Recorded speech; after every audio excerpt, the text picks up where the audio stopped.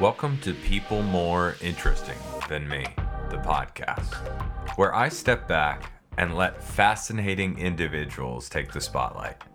Join me as I sit down with incredible guests who captivate and inspire, showcasing their stories, experiences, and wisdom that make them truly extraordinary. Tune in for engaging conversations that'll leave you enlightened and entertained. At least I'm entertained.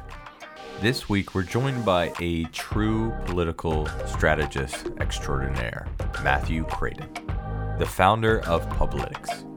Matt has been the guiding force behind campaigns at all levels of government, offering counsel to both public and private sector clients. Notably, he's played a pivotal role in the 2020 presidential campaign, creating Biden's viral "We Just Did" hack. In an era where technology shapes political landscapes, we'll also explore the intersection of artificial intelligence and political strategy. Matt's insights into how AI advancements are influencing the political sphere promise to be both fascinating and eye-opening. Whether you're a seasoned politico or a curious observer, get ready for insights and revelations from a brilliant mind of Matt Krayton, founder of Publitics. Enjoy. Where are you out of? I saw that you have, I guess, a main office in Jersey and then a satellite site in DC. Yeah, so I am in Jersey, so I spend most of my time here, but we also have satellite offices in Philadelphia, Washington, D.C., and also Wilmington, Delaware. Okay. Yep. Interesting. The Amtrak Northeast corridors. Gotcha. No, that is nice. To be fair, I love the train system, and I wish it was much better in the US compared to like Europe, just because what was it, maybe like a month ago, my wife and I went to a wedding in Philadelphia, and it's just amazing to do that over driving to Philadelphia from DC. Because you get on there, you're there in like 2 hours. It's amazing. So I won't do like the normal cheesy introduction. We can just dive into it. What two questions I like to ask just to break the ice and make it comfortable is, it's kind of guilty pleasure. One is, when you're growing up, what was the go-to meal when you guys were in a rush? Or Sure. That's a good question. So when I was growing up, we had a couple of go-tos, which I think is pretty similar for a lot of people of my generation. So we had multiple varieties of chicken with different sauces. So like Campbell's soup, right? Dumping a can of Campbell's soup over it, or like mac and cheese was always a good go-to in a pinch. But it was definitely a lot of chicken, and then also, which is interesting. So this is something I was thinking about recently, because we were talking about like generational divides among our team here, and one of the things that popped into my head were these the TV dinners, right? So I think you and I are probably in the same. banquet. Yeah. Well, banquet, if you were like lower, that was like probably the cheapest one you could buy, but banquet And pot pies. But keep going.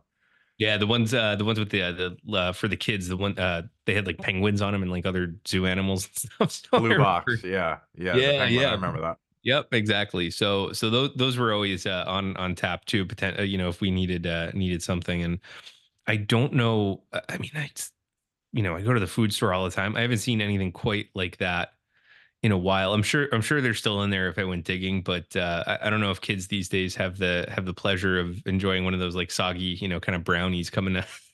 I was gonna mention the brownie, but I didn't want to stop your momentum. I was like, that brownie was just like, it wasn't bad. It just tasted unnatural. Oh yeah, the whole thing. Yeah, there was something up with those, but you know what? It was good in a pinch, and I'm still alive, right? Yeah, exactly. So I can tell you, I don't still eat those. Those are not my guilty pleasure these days. So I'm really trying to watch what I eat, which is, just kind of a health kick. I think you turn, well, I don't know, at least I did. You turn like 35 years old and you start staring down the barrel of 40, and you're like, maybe I should start taking care of myself and worrying about things like blood pressure and cholesterol and all that stuff. Yeah. So I'm But like, I think it's like a seesaw. It's just like you get to an age where you actually have career stability and you're actually making income where you're like, I can like it's funny. It's like 401ks. I understand 401ks. I can put money into 401ks. I can afford bread that isn't whiter than snow, basically. Like all these things that you can pay a little bit more for, and it's not like Pop Tarts is or cereal is like the only thing you can have for breakfast. Like you can have maybe some healthier options. oh yeah, that's right. The sourdough, right? Nice sourdough. That's Exactly. Like that's right. afford some seeds on the on that outside of that bread. That's it. A Um, little artisanal. Yeah, exactly. Um, so you mentioned your team. Can you dig a little into, I guess, your team and I guess how you started and your mission? sure. Yeah.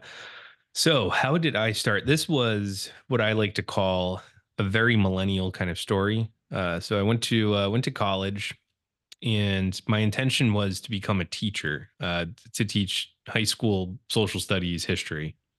So, pretty straightforward.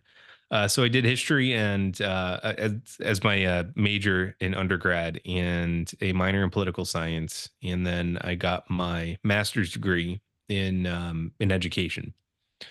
So I went through the whole process, doing the student teaching, all of that stuff. So I graduated with my undergrad in 2010 and master's degree in 2011.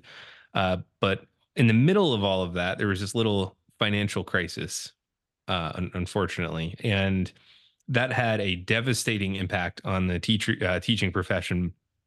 In New Jersey, there were these drastic budget cuts across the board. So jobs were getting eliminated left and right. And what ended up happening by the time I was out of school was for every job opening, there would be hundreds and hundreds of applicants in some cases. And many of those applicants already had a significant amount of classroom experience.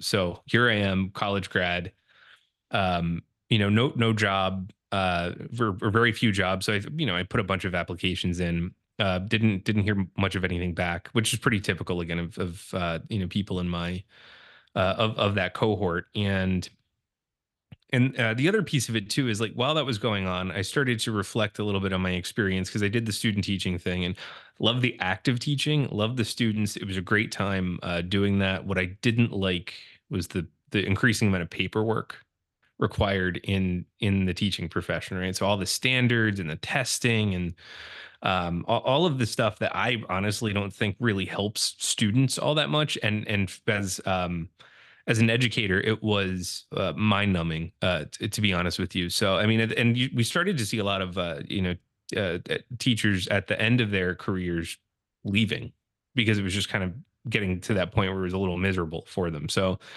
I started to reflect on it and go, well, do I even want to be doing this long term? Can I see myself? Because like once you go down that path, it's very easy to do it for the rest of your life. You get tenure. It's great job security. But it's hard work. Like I mean, I have a lot of teachers who are friends who are teachers. Family who are in education, and the stuff that they tell me, it's tough. So I was thinking, what, maybe I don't want to do this either. So I just like took the first job that came along. Was applying to all sorts of different things. So I ended up getting a job at the university I graduated from in the alumni affairs department.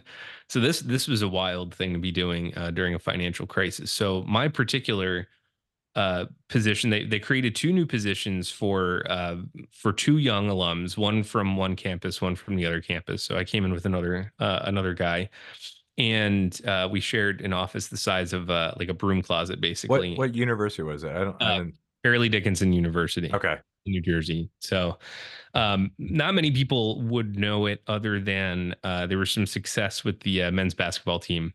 A few, yeah, Okay. yeah. So made it to the tournament and made some waves, beat some pretty big name teams. So we're pretty excited. Definitely not a marquee basketball program, but But every now still, and that's good. I mean, I feel like people like those over, like Kentucky and all those ones. But oh man, keep I had a going. lot of fun watching it. It was a cool.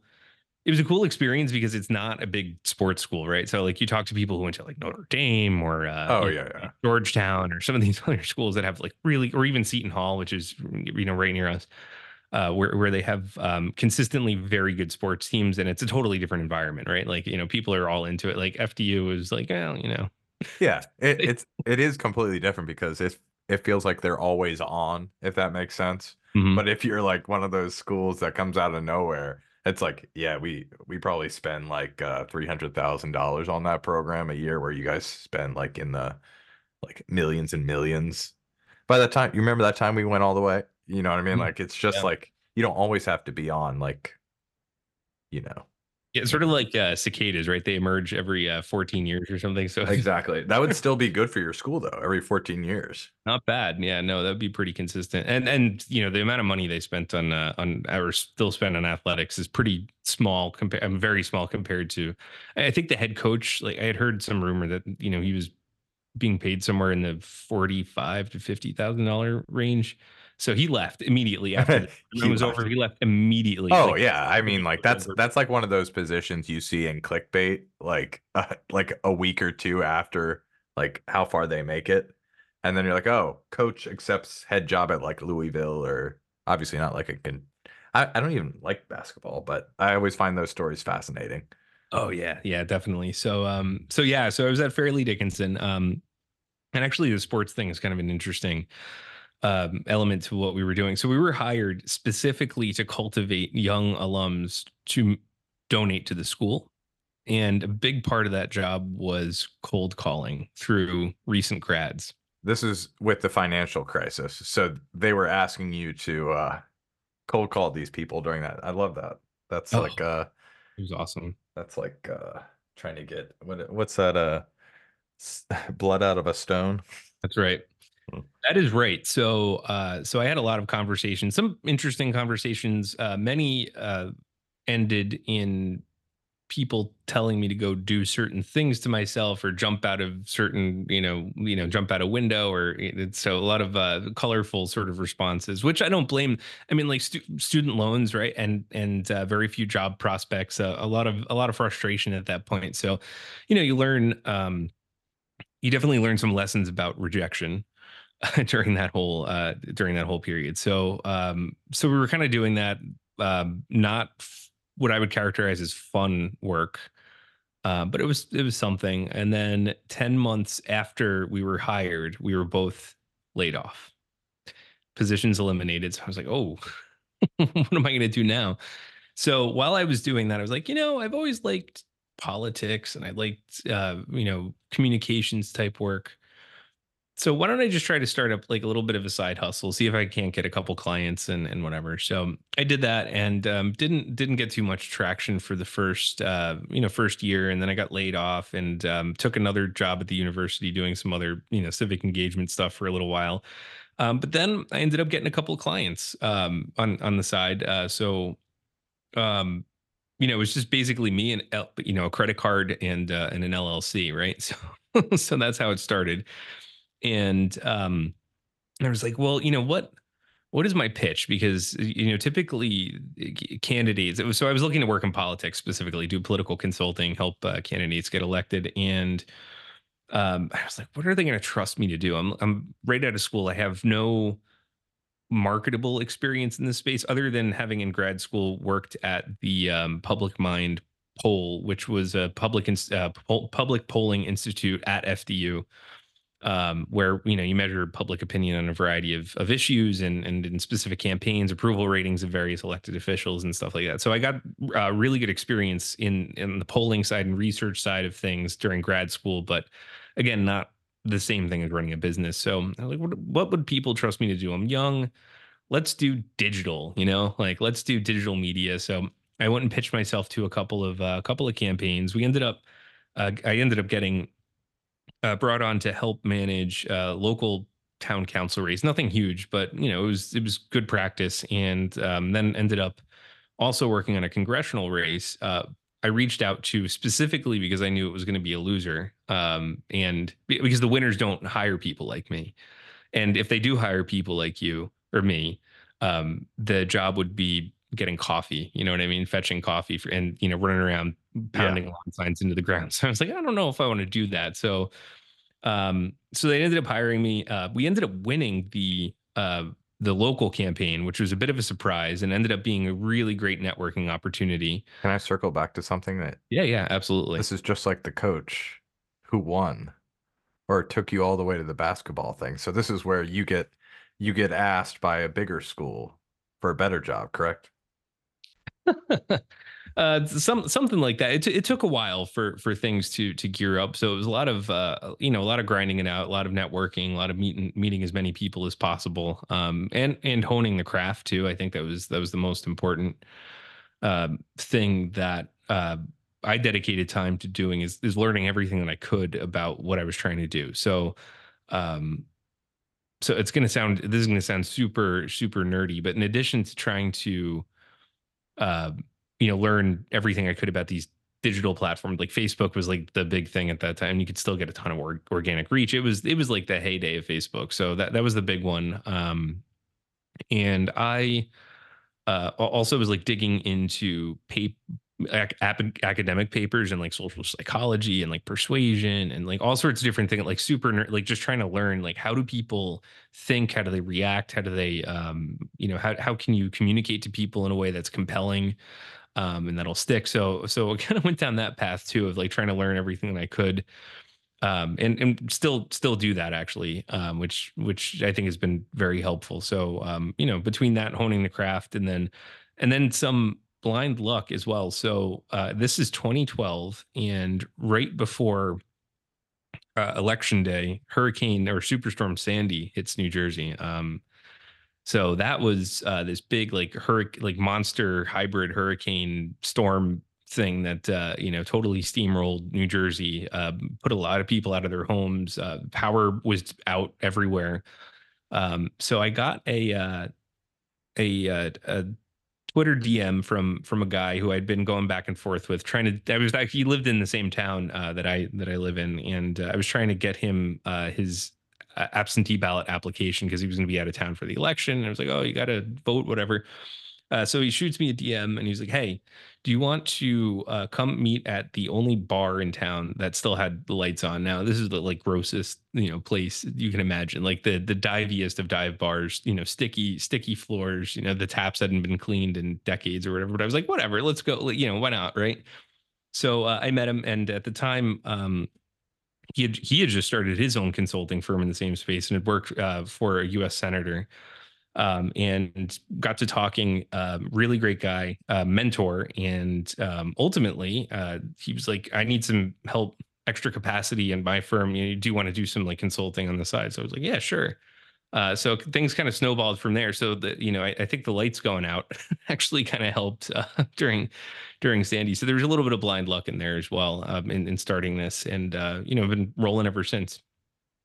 It's funny you say blind luck because I think people think it's luck, but it's just consistent effort, if that makes sense. I think there's a certain point where you plateau and you feel like nothing's going right. But if you keep on going on that, the marshmallow test, you give a young kid like two marshmallows, and then you say, "Hey, I'll give you another marshmallow if you wait. And if you wait even longer, I'll give you two more." A lot of people think it's luck when they get into those situations. But if you're in the right spot, continually doing what you're trying to do, and you step and then you wait for that spot to open up, sometimes it is luck, but sometimes it's just continued effort that you finally get rewarded for. Yeah, I agree with that. I think, I mean, luck in part is putting yourself in the position for something to hit eventually, or some catalyst to move things along. So that the power being out was a little bit of a catalyst, but um, just being in the position to even, I mean, there was a little serendipity that he was on a list as well, voter Yeah, list. They that's were like, true all right, too. well, we got to get you to vote and all that stuff. But it just yeah. So putting yourself in the position to have a break every now and then, because if you say no to I could have said no. I mean, like, I Yeah, don't know yeah, you, and it's cool, but like I'd rather just like sit at home in the dark and whatever. yeah. If you look at it that way, I mean, 9 times out of 10, you probably wouldn't have gone. Oh yeah, Like yeah. So it's also being there and being open to it, and then the odds of something like that lining up. So I guess you doing, work like that, you probably had a lot of those resources of that company that helped bolster it too, right? To get your, I guess, your legs out for your own company. Yes. So Steve is his name, and he helped me in a lot of different ways. So he was, even though I was trying to start my own thing and was very much still kind of independent while working with him. He was very generous in making introductions to his network, which was vast. I mean, he had been working in this space for a while at that point, and rose to prominence in those circles. So he was not shy or stingy with introducing me to people, which I'll be forever grateful for. And also just not having any idea what I was doing in many senses, right? Like I kind of like I knew how to do the work at that point for the most part. I mean, there's still always something that you can learn, but I, for the most part, knew how to do the work. So but I learned a lot of the business of how to be in business from him, right? Just watching, which was extraordinarily helpful as well. And then also getting more hands-on experience working on some of the projects that he was working on. And then also I don't know. I guess if some people in his position would have been like, nope, you can't do anything on your own. Like you're working for me now. Like this is, but he was very flexible too. If I wanted to go like do a campaign or some other thing, he was always perfectly happy to support me in doing that as well. So, it's, I think mentors are super helpful. Like, so above all, great business partner and fantastic mentor, so that really did help in a number of ways, watching him and his style and building his business, and doing the work on his end as well. And we talked about this a little before the interview, but do you think that point of time gave you time to evaluate kind of the market for PR, like really analyze where there was a vacuum for you to kind of fill with your company? Yeah, that's a really good question, because I think we're still trying to figure it out, right? Like and that's always I I mean, think that's always good though. Because I feel like if you really know it, it's too late if that makes sense. Like it's kind of stale. Whereas if it's kind of an amorphous type thing, it's just kind of constantly changing, which is what the market will be, if that makes sense, in any respects. Sure. Yeah, absolutely. So I think it did give me an opportunity to evaluate the broader market, and look for gaps in there. So one of the things that I saw kind of early on that was a huge gap in the communications consulting and PR space was that a lot of firms would, and not every firm, but a lot of firms would come in and lead with tactics, and there wasn't a strategic component, well thought out strategic component to how to accomplish something or why we were even doing anything, right? So, you get firms coming and saying, "Oh, well, we'll do a bunch of press releases for you," blah blah blah. It's like, okay, great, like, but why? Why are we doing press releases? Like, who's the audience? Who are we trying to reach? Like, what?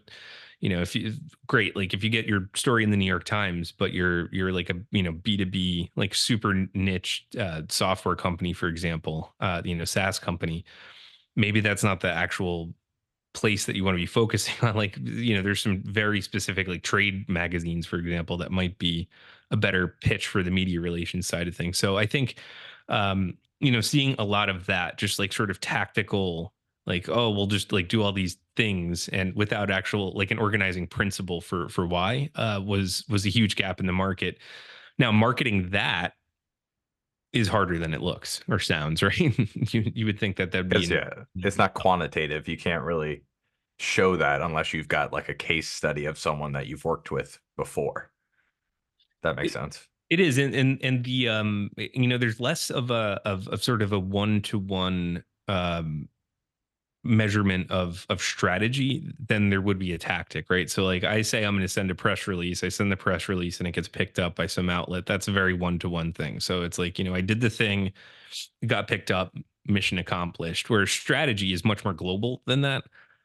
So you can see the impact in different places in an organization, whether it's like internal communications or through increased sales and revenue, or brand equity. If you're measuring that through public opinion sort of research.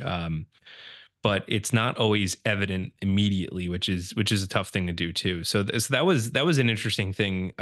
Also working with him and kind of getting my feet wet is trying to figure out what people value, as a service provider for them, and a consultant, and a trusted advisor ultimately. So that was a bit of a shock to the system, because as a young practitioner of some of these things, you think, well, the person who does the best work should be the one who is most successful in the short term.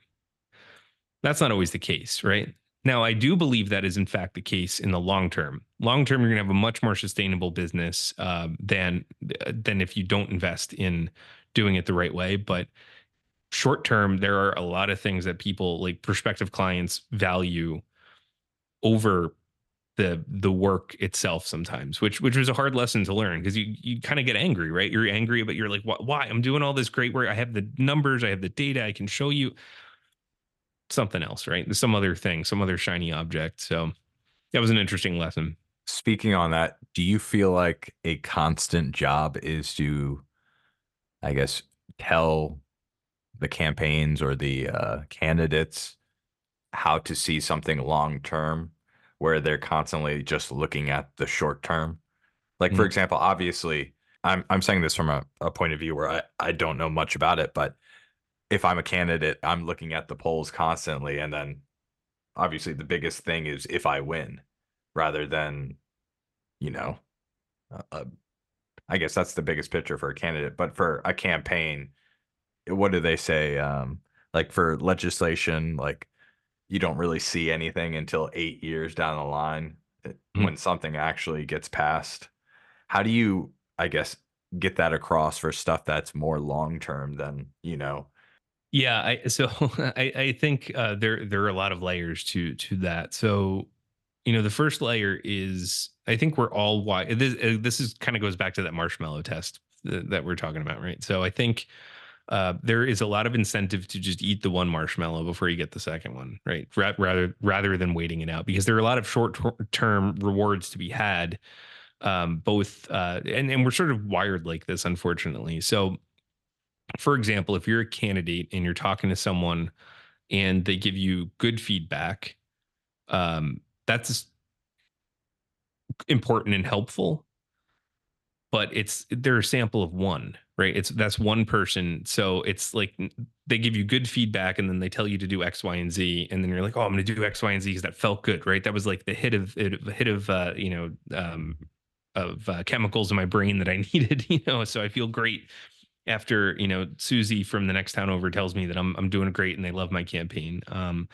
So that's a little tough in being able to pull yourself back and make an objective assessment when you're constantly confronted with stimulus. The negative is true too. Someone tells you you're doing something wrong, sample size one, and yet there's this instinct to address that one thing immediately, or address that thing at all, which is kind of a crazy thing to do. So you're constantly trying to say, okay, like let's take a step back, look at the actual strategy that we laid out, and see where we are on that roadmap, essentially that we drew out for you. And where does what this person is saying fit into that?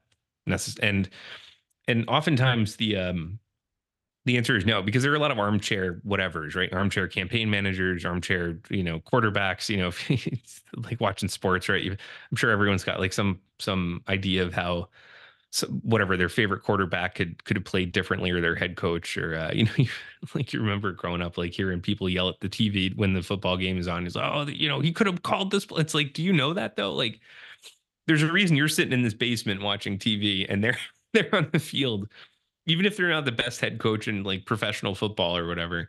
There is a reason that they are there, because they do have some degree of expertise. So anyway, I think there are a lot of armchair experts out there, which is fine, but figuring out how to react to those things is tough on a short-term basis. The other thing too is seeing a few steps ahead. So if you get punched, does it make sense to punch back right away, or do you want to take a step back, reevaluate, and play the game a couple moves down the board?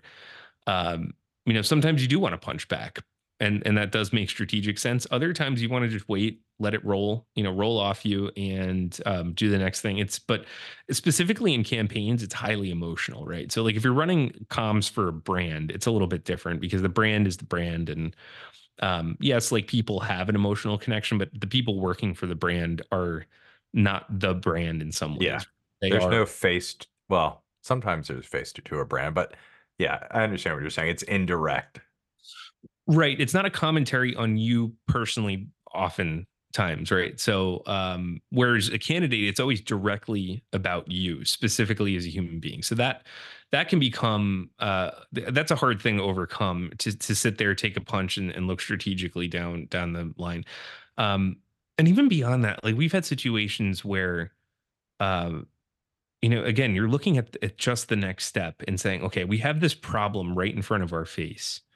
And even with non-client, like people who we were pitching for business, and you tell them something that they don't want to hear, and then they don't hire you because there's another firm that's willing to tell them what they want to hear. But for example, if if you're having issues, like say you're a hospital executive, right? And you're having issues with the nurses, and your instinct is, well, let's bury the nurses union. Well, what do we know about nurses, right? Just got out of a pandemic. They went through hell, along with all the other people in the hospital, medical professionals in the hospital. Extraordinarily well-regarded profession, right? People love nurses. I think everyone's got a story where a nurse, brought them profound comfort or saved their life or whatever. So like nurses are kind of on a pedestal, right? So you're going to fight with the nurse, like knock them down. It's so then you go and you say something like, well, I understand that this is the immediate problem that you have, but you also have problems X, Y, and Z. And perhaps you can just let this one slide, work with the nurses on problem X, Y, and Z. And then you'll be in much better shape because you're not fighting the nurses, number one, and then you come out looking ridiculous. And they're going to win anyway, so it doesn't matter. Like, I mean, it's bottom line. Like for the most part, they're going to get a good chunk of what they're asking for. And number two, then there's going to be bad blood when you're trying to figure out the rest of the issues that, if you are able to solve those problems, will benefit you and your staff and the bottom line and all of that. But people don't want to hear that. They're like, oh, let's just go out. And it's like, just take a step back and look. Like sometimes the way through a problem isn't to try to take a wrecking ball to it. You know what I mean? And so that's a huge instinct, I think. A lot of short-term thinking, not very strategic at all. So it's interesting, and it's not always. I'll tell you, it's not always profitable to tell people what they don't want to hear. But I'm a big believer, and you kind of have to. So Yeah, just you describing that sounds like me talking to my son. Like actually, like if we know the hard conversation you have to have all the time. It's just funny because when I go to work, I try to avoid those like hard talks I have to have with my boss. In your profession, you have to have the hard talks. That's like if you're not having the hard talks, it might be fine short term, but obviously long term for elections or public relations, it'll be negative. Just like you said with time frame and um, I guess analyzing the impact of situations or um, I guess certain um, I guess situations that they might get into. Um, with obviously in the last like 5 or 10 years, it's hard to tell with COVID years and everything with that. Obviously, cancel culture is a probably a huge thing that you have to think about, I guess, in every step you make. Obviously, it probably means a lot more business, but it also means, I would say, walking on eggshells. Would that be kind of like a close to what it's like? that's an interesting question. I don't want to say walking on eggshells. I would rather frame it as um, having cultural competency. So there's this whole idea that um, That's, and I better watch myself as to not get canceled, because it's like you can get canceled on both ends of it, right? Like in one way or the other, right? You can Yeah. I mean, you can get poked. Yeah. And it all boils down to the audience. You know what I mean? Like, because you have, I mean, obviously there's a strong civil rights, but then civil rights aren't so clearly defined. That's the issue. Oh yeah, 100%. So the way that I kind of think about this is that cancel culture in many ways, in the way that we think, that most people think about it, is actually just market capitalism, right? So there is no unseen sort of entity or omnipotent force forcing these views on anyone, right? This is sort of a cultural evolution that is taking place among people who consume the goods, services, the media, the content that's out there, and they're expressing some kind of preference for one thing or the other. So the question is, from a business perspective or from a candidate perspective, where do you want to meet people where they're at, and where do you want to lead them, and where does it make sense to do either of those things? Um, so the people that get canceled, I think, are it. You know, granted, there are circumstances where it's maybe taken too far, ultimately, but at the end of the day, it is what it is what it is, right? Like you kind of have to understand your market, right? So like you don't want to, it's like it's really is just understanding market, right? And again, you don't have to pander to people, right? That's not what you should be. You should obviously always be authentic to yourself. And are there circumstances where the public maybe should be a little more lenient, or understanding of like a joke or something that maybe wasn't serious, or even be able to sort of kind of have some perspective on the seriousness of various things? Sure, is that the case? But I think overall, um, you have to know what your brand is and what sort of thing you're going to be leaning into. And it's like comedy, for example, is like a big thing that you in some ways you hear the lament of like, oh well, you can't tell jokes anymore, but like also I hear plenty of very funny comedians telling jokes still. You know what I mean? And like some of those jokes are kind of edgy, for some audiences, and hilarious for others, right? And they still very much have a market, for those sorts of things. So in those senses, it's just sort of like figuring out like who's your audience, who do you want to talk to. um but it is an interesting cultural moment, again, because I don't think that there's any, again, like unseen force that's like foisting this upon society. It's more just like a cultural moment that we're in. And the thing is, like, everyone has a bigger voice now than they used to, because they have access to all of these social media platforms in a way that they never have. And especially in the last couple of years, you're looking at like a TikTok or a Facebook, not Facebook, I'm sorry, Instagram, like Reels or like things like that.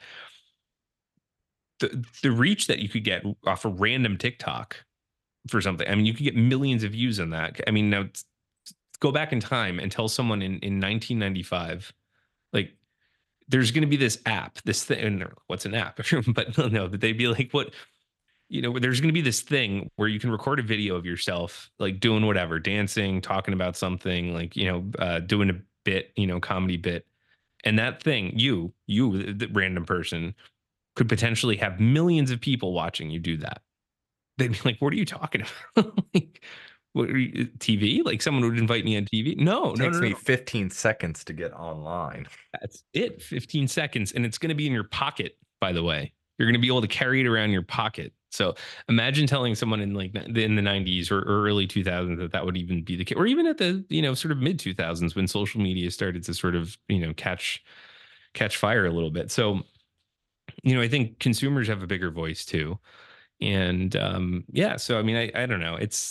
I think you just have to look at stuff on a case by case basis. The one thing I will say is, like, advising clients on this stuff. The one thing that I will say is, like, if you decide as a brand that you're going to weigh in on an issue, do not backpedal. Like, if you better commit. So if you're going to make a stand on something like ESG or like DEI or something like that, don't do it and then backpedal because there's like backlash from some like troll on the internet or some like collection of trolls on the internet, right? You have to stick to it, because if you don't commit to it, then what you end up having is a situation where you've pissed off the trolls, but then you're also pissing off your own audience that you're trying to reach in the first place. So then you're like, you're stuck between a rock and a hard place. So you have to really commit to it and be who you are, right? Like don't back down from that. So that would be, the one thing that we talk a little bit about is like, if you're going to do something like in the social good space, stick to it. And if you don't feel like you can, then, try to do something else. Like don't, go down that path. So when you start with a client, do you kind of try to clearly define kind of, I wouldn't say their morals, but kind of where they stand on certain issues? Is that kind of like a starting point? Yeah, I mean, it depends. So, like for corporate clients, oftentimes that's not necessarily the case that you're having. But I mean, you get a sense of what their values are, and some brands have very specific, very clear values. Where they're in those spaces. Others aren't so clear necessarily. So, you kind of have to talk about those things if you're going to operate in that space. Otherwise, and also from a marketing perspective, and then take a look at the audience and be like, well, who are you reaching? Who do you want to reach? Who do you want to resonate with? How can you do it authentic? I mean, that's one thing that we've been thinking a lot about is authenticity. Like you can't shoehorn certain brands or even personalities into different boxes where they don't fit. Like it just doesn't make any sense, and people will catch on to it too. Like there's a lack of self-awareness. Like if you're trying to be funny or do some like super cringy thing, to borrow the Gen Z slang, right? Real cringe. Um, I'll probably get crucified by Gen Z for maybe misusing some of that lingo there, but like there is this element of cringe, right? That if you're not self-aware about it or you're not being funny about it, that it's bad. So we do often think about those values up front, and who the audience is and whether or not it makes sense to be talking about certain issues or not. But we definitely think about that. And for candidates, you kind of know where they stand on stuff already. So we get to make decisions. I mean, at least at our own firm, we get to make decisions about who we want to work with and who we don't. So we say no plenty of times to people, which is fine with me. So Yeah, that was going to be one of my questions on your selective for your clients and I guess candidates you take. And that's awesome that obviously you're at a level where you can do that too. Like you're comfortable as a company and not just financially, but morally probably too. They're like, oh, we don't want to touch them. And this is going to sound a little dated, but when I watched Mad Men, they couldn't have brands, obviously. Like they couldn't, if they had Pepsi, they couldn't have cola. Is that something that you constantly think? Obviously, you can't have um like candidates obviously in the same race or in the same sector or anything like that. Is that something that you have to constantly check and not check and verify, but something you have to think about when you take clients too? yeah, always. So we avoid conflict of interest like the plague, which is that sounds like a pretty normal, straightforward thing to do. You would be shocked at some of the stories, though, that circulate about people trying to play both sides of races or issues, or like two candidates of the same party running against each other in a primary election, and One PR firm. one PR firm, two partners have no idea that one is doing the other. It's That's crazy. messy breakups as a result of that, like corporate firm sort of breakups because of that type of stuff. So yes, we do have a pretty rigorous conflict check. If we get a sense that we're going to take on a new client that might uh, have some interest that runs counter to, and they may have nothing to directly do with each other, but runs counter to one of our other clients that we've been working with, and we already are have on the roster, we will absolutely go check with them to see if it's okay or not okay. And then are pretty open with the new client about, okay, well, we work with, such and such organization or candidate or company. Is this going to be a problem for you? Because at the end of the day, it's our job to do 100%, like make 100% effort for that client. Like we can, like, I really hate to see consultants and PR firms and other people. I'm not saying it happens a lot, but you do see it where, you try to play both sides of an issue, or try to, you back away from your client because it feels like you're taking a little heat for something from someone else that you have an interest in not upsetting. I think that's nonsense. You absolutely, like, if you accept a client, you're accepting the responsibility to do 100 the best job you possibly can do for them, and you have to advocate for them. So that's it. So that's how we kind of look at it. And if the answer to that very simple question of will we be able to go to the mat for this client should we need to, if the answer is no, then we can't take it. If the answer is yes, then yeah, okay, let's do it. No, that's great. I like that. Uh, so moving on to my next question, uh, what, and I want to phrase this correctly. Obviously, you still have plenty of career left to go, but what is your we'll say it this way then, your Mona Lisa so far? What is like your golden Mona that you have that keeps you driving, that you've are happy every time you think about it? Yeah, that's a really good question. I think we have a lot of cool things that we get to work on. So I'm very, very fortunate to have that. And there are little things that happen every day that make me happy and are that make me glad that I'm doing this. Reinforce the fact that this is a great thing to be doing. So for example, uh, it's just like small things sometimes. Like today, we had some of our team in the office, which doesn't happen too often in one spot because we're kind of all over the place. We have folks in DC, we have folks up here in Jersey, different parts of the state, team member in Louisiana. So it's like we're pretty spread out. But we had the opportunity to gather today, and we were doing some work for a client, putting together some creative stuff.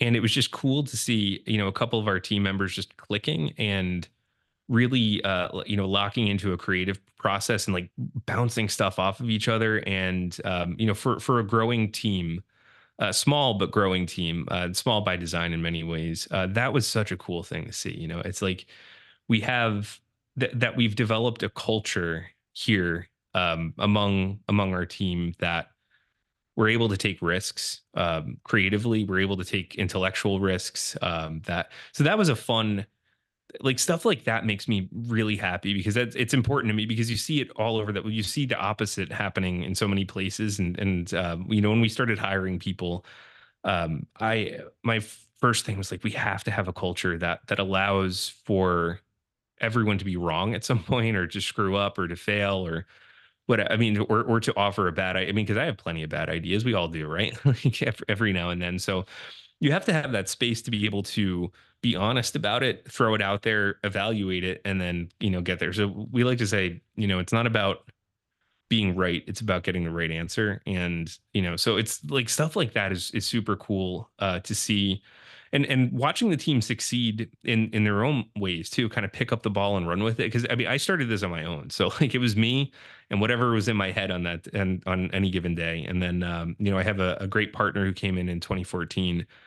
We've been working together since then. Brought on our first employee a few years later, and been growing ever since. But just watching everyone on our team kind of like, again, be able to pick up the ball and just sort of run with it, and in some ways like do a much better job than just I could do on my own. It has been a very gratifying experience. So I love that. I some of the campaigns that we've done too are pretty important to us, just because they make a big difference in people's lives. So there are moments there as well that I could point to. But I would say, like, for me, the most present thing every day is this, the little victories, every day that we get through this problem, or we solve it as a team, or we're all kind of clicking and working really well together. So that's huge for me. Very, very gratifying.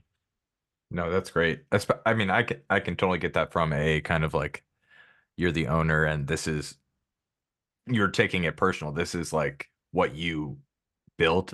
You selected these people, and just to see them work together, that's great. And it was all in person. Yeah, it was all in person today. So we had a couple of our team members in person today. I'm not like a huge like get back in the office, type Yeah, person. We yeah. do plenty of good. We were actually working virtually on Zoom prior to the pandemic. So we had a Zoom subscription before. So we were in on the ground floor of Zoom. Oh, that's great. Yeah, which is cool. But yeah, so in person, but even like, when you hear it on calls or like different things or like see the growth of various members of the team. I mean, there was a point at which, when you're starting a business, you don't even know if you're going to have a team at some point. I was like, I don't know if this is going to work out or not, but we're going to give it a shot. And you're kind of just hammering away at whatever you can and learning what you can do on your own. And then you start bringing people in and it's like, wow, this is working out. But Cool. yeah, I don't have to work 7 days a week. I don't have to constantly have it in the back of my head, even though I still will, but I'll have less work. Is that kind of the vibe you feel? A little bit, yeah. So I think there are a couple so that's been a management challenge. It's interesting. I try to be like pretty transparent too with the team about like growing as a manager because like obviously again starting on my own, and then bringing my partner on, and again very fortunate to have my partner involved with this, and we sort of developed a way of communicating that was sort of like shorthand, kind of like back and forth. We'd always be able to just like get through stuff and do it very quickly and kind of developed an intuition about what the other person was saying about like different creative choices or different strategies or thoughts on things. So we were able to develop that. And then like when you start bringing other people into that mix, it's like, wait a second, I think we have to crack this open a little bit more, try to like figure out what it is we're doing between us two and then help communicate that to the rest of the team. So that's been an interesting challenge, going through. So I don't know if it means necessarily less work. Generally speaking, I could just like shift my focus a little bit to different areas, or more of my focus to different areas. We do try to foster a pretty good work life balance, but at the end of the day, my philosophy is that you know everyone working with us on the team, um, they deserve work life balance. For me, of course, like I try to get it myself, but like there are times when you have to put in the extra hours, and guess what? It's my responsibility, right? So if something happens like late at night or like on a weekend, that's on me, right? I got to figure it out, and on my partner too. We both kind of just figure it out, and try not to drag other people into it unless it's totally necessary. So I think. So it doesn't necessarily mean taking more time off, though though I have been trying to organize things a little bit better to achieve a little bit more work life balance. Yeah, that's always good. And I totally get that with you trying to expand. It's like it's hard to, I hate sports metaphors, but hand off the ball to other people because you want to do just as good effort and you feel like if you could pass this on, I still want to do a really good job, but if I'm passing this work off to someone else, are they going to handle it just as well as I would? And your name behind the company is, since you hired other people, they're under you. So what they do falls under what your company does and your name. So it's very difficult to kind of, like give that power to employees as well. Yeah, for sure. I mean, that's I mean, the sports metaphor I think is helpful in that, or analogy is helpful in that sense. In that, handing people the ball, it's like, okay, so my style might be to run up the middle and just smash my way through or whatever. And then someone else's style might be able, they might try to go around, the pile and run to the sideline and then, just run faster than everyone else. Right. And that's fine. You can score touchdowns both ways. So I think that's fine. But getting used to that, right? Because again, I use that analogy, but like I'm used to just running it up the middle and smashing away. And then you hand the ball off to someone and you see them running the other way up the field, and you're like, "Oh, what's going on here?" But then it's like, wait a second, no, that's just a different kind of thing, and you can absolutely move the ball forward. You can score touchdowns that way, totally fine. Like it doesn't matter how you do it, as long as it's done the right way. And there are a million different right ways to do it. So, but that's a hard realization. It's like the first time you fully let go, you're like, okay, here we go. No, I've been there. Uh, so with all this advancement in AI and search engine optimization, what do you feel like makes the biggest impact on obviously changing narratives for clients, or we'll just say clients today? And what do you see it being 5 or 10 years from now? Yeah, I mean, AI is a huge challenge potentially from a reputation perspective. A huge challenge because I mean these the ability to create a facsimile of a person, both from an audio perspective and the visual, is getting a lot better too. Um, is getting to a point where it's quite convincing. So yeah, AI is a crazy sort of a crazy development in that it's getting very good at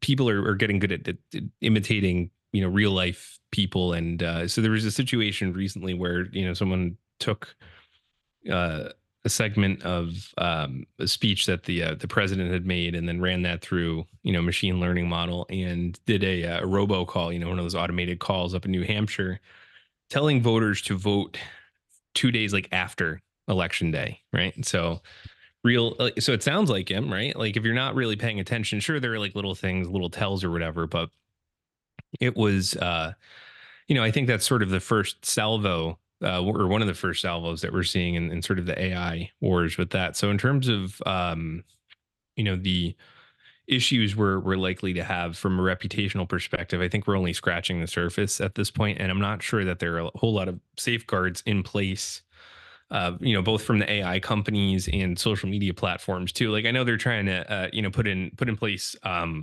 little check boxes that you can hit. Is, oh, this is like altered content or AI generated content. Okay, great. Like, but that assumes that you're going to actually check the box, and that there isn't some filter that can't figure that, or that can figure that out. So it's definitely an issue, and something that we're thinking a lot about with clients. Like, what do you do if AI, like some AI clone of you, does something totally outrageous? Like that first episode from Black Mirror, if anybody knows that. Yep. Yeah. Well, I mean, we're like right there, I think, in terms of what AI can do. I mean, there are also a lot of good things too. In terms of being able to analyze big data sets and kind of ask questions and speed up sort of productivity in some spaces, but it is kind of spooky in other ways. Yeah. It I always hear, and I'm a computer engineer, and I always hear when people say that data to see trends and stuff like that, but I've never, you know, like whenever I hear big data, I hear big companies making even more money off of information. And it's like it never kicks back until, like 10 or 15. It's like Facebook, whenever they had the Cambridge analytics and stuff like that. What was that, like 10 or 15 years down the line? But that's a whole another podcast, whole different episode. Uh, so what do you see the long-term goals of Publix down the line? What do you envision the company to be? Sure. That's a good question. So what I like to say is that our goal is to continue working on some of the most difficult and interesting problems out there. And as long as we're doing that, and we are seen as the firm that excels in those spaces, that I'll be perfectly happy doing that. So I think overall, the future of this industry is agile, is small, not necessarily gigantic, 1,000 employee operations. Of course, there's always going to be a place for that, but I think there is a specific um, space where you can build an extraordinarily efficient and effective small team that can handle a wide array of problems, especially the most difficult ones. So for me, as long as we're continuing to do that, and also like for our team, providing a great workplace, and helping them provide and for their own lives, that's extraordinarily important to me as well. So I think 10, 15 years, we'll be working on some really interesting problems. Who knows, like probably something related to AI, or other sorts of technological innovations at that point. So that's really, I think, what my goal is, beyond that, and just to continue doing this, and as long as I find it fun for myself, and when I don't, then someone else can take the reins. Oh, that's a great answer. Um, Last question. And like I said, you can take your time to think about it. What is something that your parents did that you'd like to pass on to a next generation? And what is something that you might do differently or new that they didn't do? Sure. I think that, um, something that we did, a good amount of growing up was, volunteering a bit for different, different causes and different things. So as imperfect as your life can be, you can kind of look back and say, okay, well, my parents, um, emphasized, this one thing or another thing. So always kind of emphasized, giving back to people in different ways. So I would say like instilling that in the next generation is important. Just trying to take care of neighbors, and um, doing whatever you can for people who aren't, doing so well themselves for whatever reason. For a lot of times, as a result of things that are completely out of their own control. So I would say that is, that's definitely something that's a pretty, timeless kind of thing. Is try to give back as much as you can. Um, something different that I would do. Um, that's a really interesting question. Like it's funny because you think about growing up, and things are so different now, and are going to be so much different for future generations. And I don't know, I think every generation may have felt that way, probably. But just even thinking about, again, like having the team in the office today. So we've got some millennials, right? So I'm sort of the middle millennial, as is my partner, and then we've got a younger, younger millennials, and then Gen Z, right? And the differences between even those age cohorts, where we all are working in the same space, and we're all pretty technically close in age. So really, I kind of grew up on the cusp of like where social media was, kind of just starting to come out. So like senior year of high school, only then could you start getting access to Facebook, for with a university, with a college email address. We had MySpace, so that was crazy. So MySpace was like the thing. Um, but it was nothing like before. And like growing up, like as a younger kid, we had one computer in our household. It never worked. Right. I mean, it was like you remember Gateway, looked like a cow, the box or whatever, like those Gateway Yes. Packard. Yes. So we always had the worst computer. Right. And it never worked. It was always like laden with viruses, like computer viruses from one thing or another. So, the internet was a much different thing growing up. It's not like we were, going to bed with iPads and reading on them. So it's like it's kind of hard to think like what would you pass on to something differently for the next generation, because it's hard to conceive of even what someone who grew up just a few years after I did went through, having access to that sort of technology and information and all that stuff. I don't know. That's a really good question. Like, what would you do differently? I don't know. One thing that always kind of I think about, and I'm not sure if this is something that previous shit, but like really focusing on mental health, I think is an important thing. Just talking about that as much as possible, because like the way that looks is different now too, and there's so many other stress. Again, like social media is kind of stressful, right? You're seeing it in Congress, where they're the big platforms are in these hearings talking about how social media is impacting kids and their development and all of these different things, and it's real, right? It's a really real thing.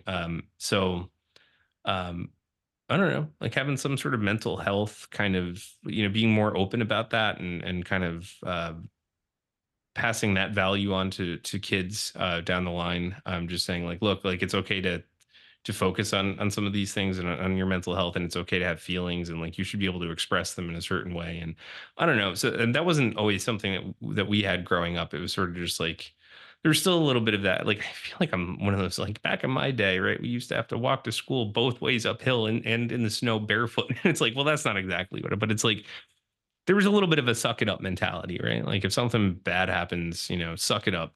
Yeah, case of the grumpies. Yeah. Yeah, yeah. So it's like you're fine. Don't worry about it. Like we're you're feeling something and it's a valid thing is just suck it up. You'll be all right. Don't talk. Stiff upper lip. Don't talk to talk about it. So I think having some sort of conversation about that. I don't know. It's probably the best I can do there. Because again, it's so hard to conceive of like what even the next generation is going to look like, or what this generation growing up is going to. When you look at some of these kids today, and you're like, man, what is the world going to be like when you're my age? It's like bizarre. It's like Jets. Are we finally getting to the Jetsons? Like Yeah. robotic maid, running around and flying cars and stuff? Maybe, Yeah. maybe. Yeah. I mean, that's what it seems like it's going to with everything in the early stages, holograms and AI. And I don't know. I saw something that's not even technologically advanced, but it was people who came to your house who filled up your tank of gas. I just thought, and people who come to your house to pick up poop, even though robots will do that. When I say pick up poop, I mean dog's poop.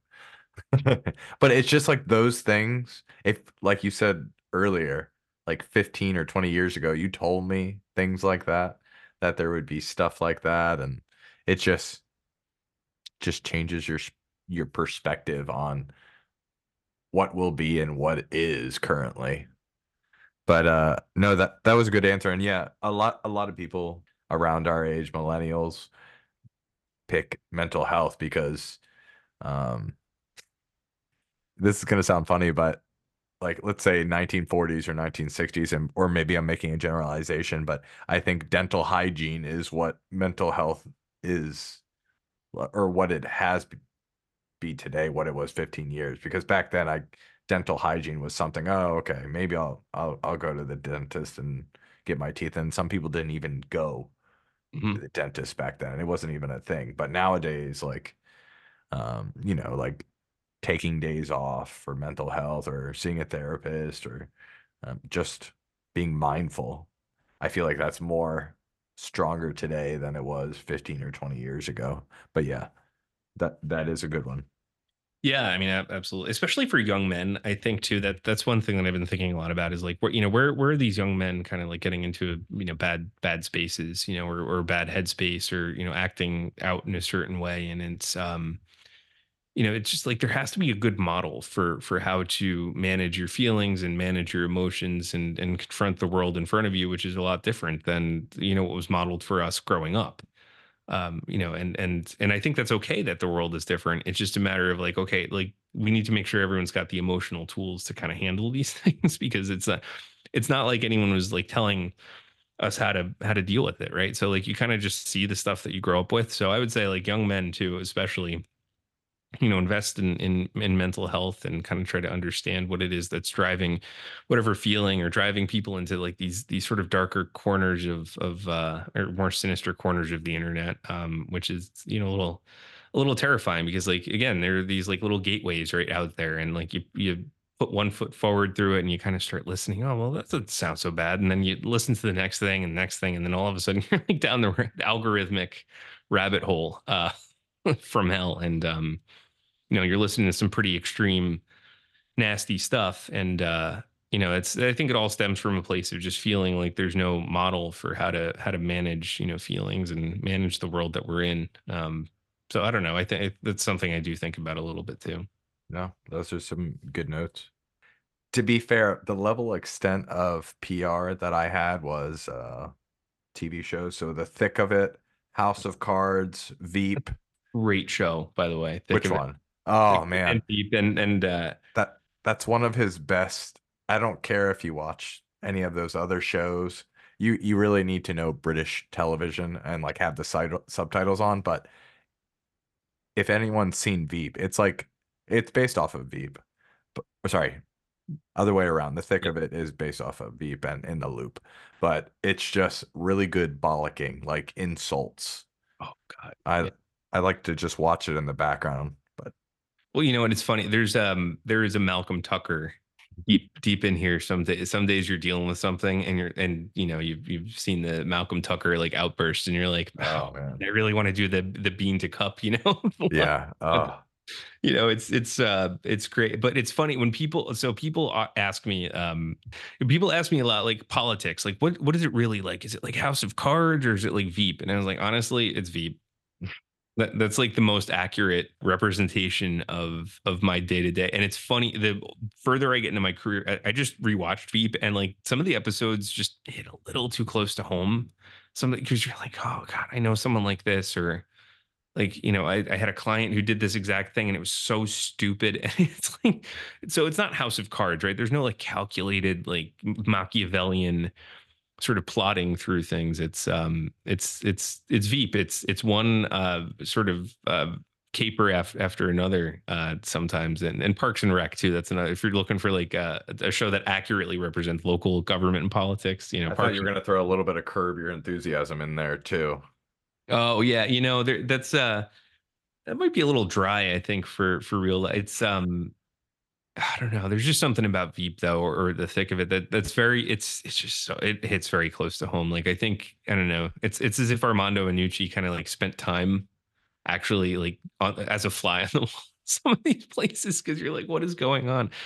So it's funny. That's a disappointing answer for a lot of people though. They want to believe it's like the Frank Underwood pushing like a journalist onto the train tracks and in the underground, or the metro or whatever. And Yes, the Metro, the lovely Metro. Thanks again, and I appreciate it. Thanks for being on. yeah, appreciate you having me. I enjoyed the conversation.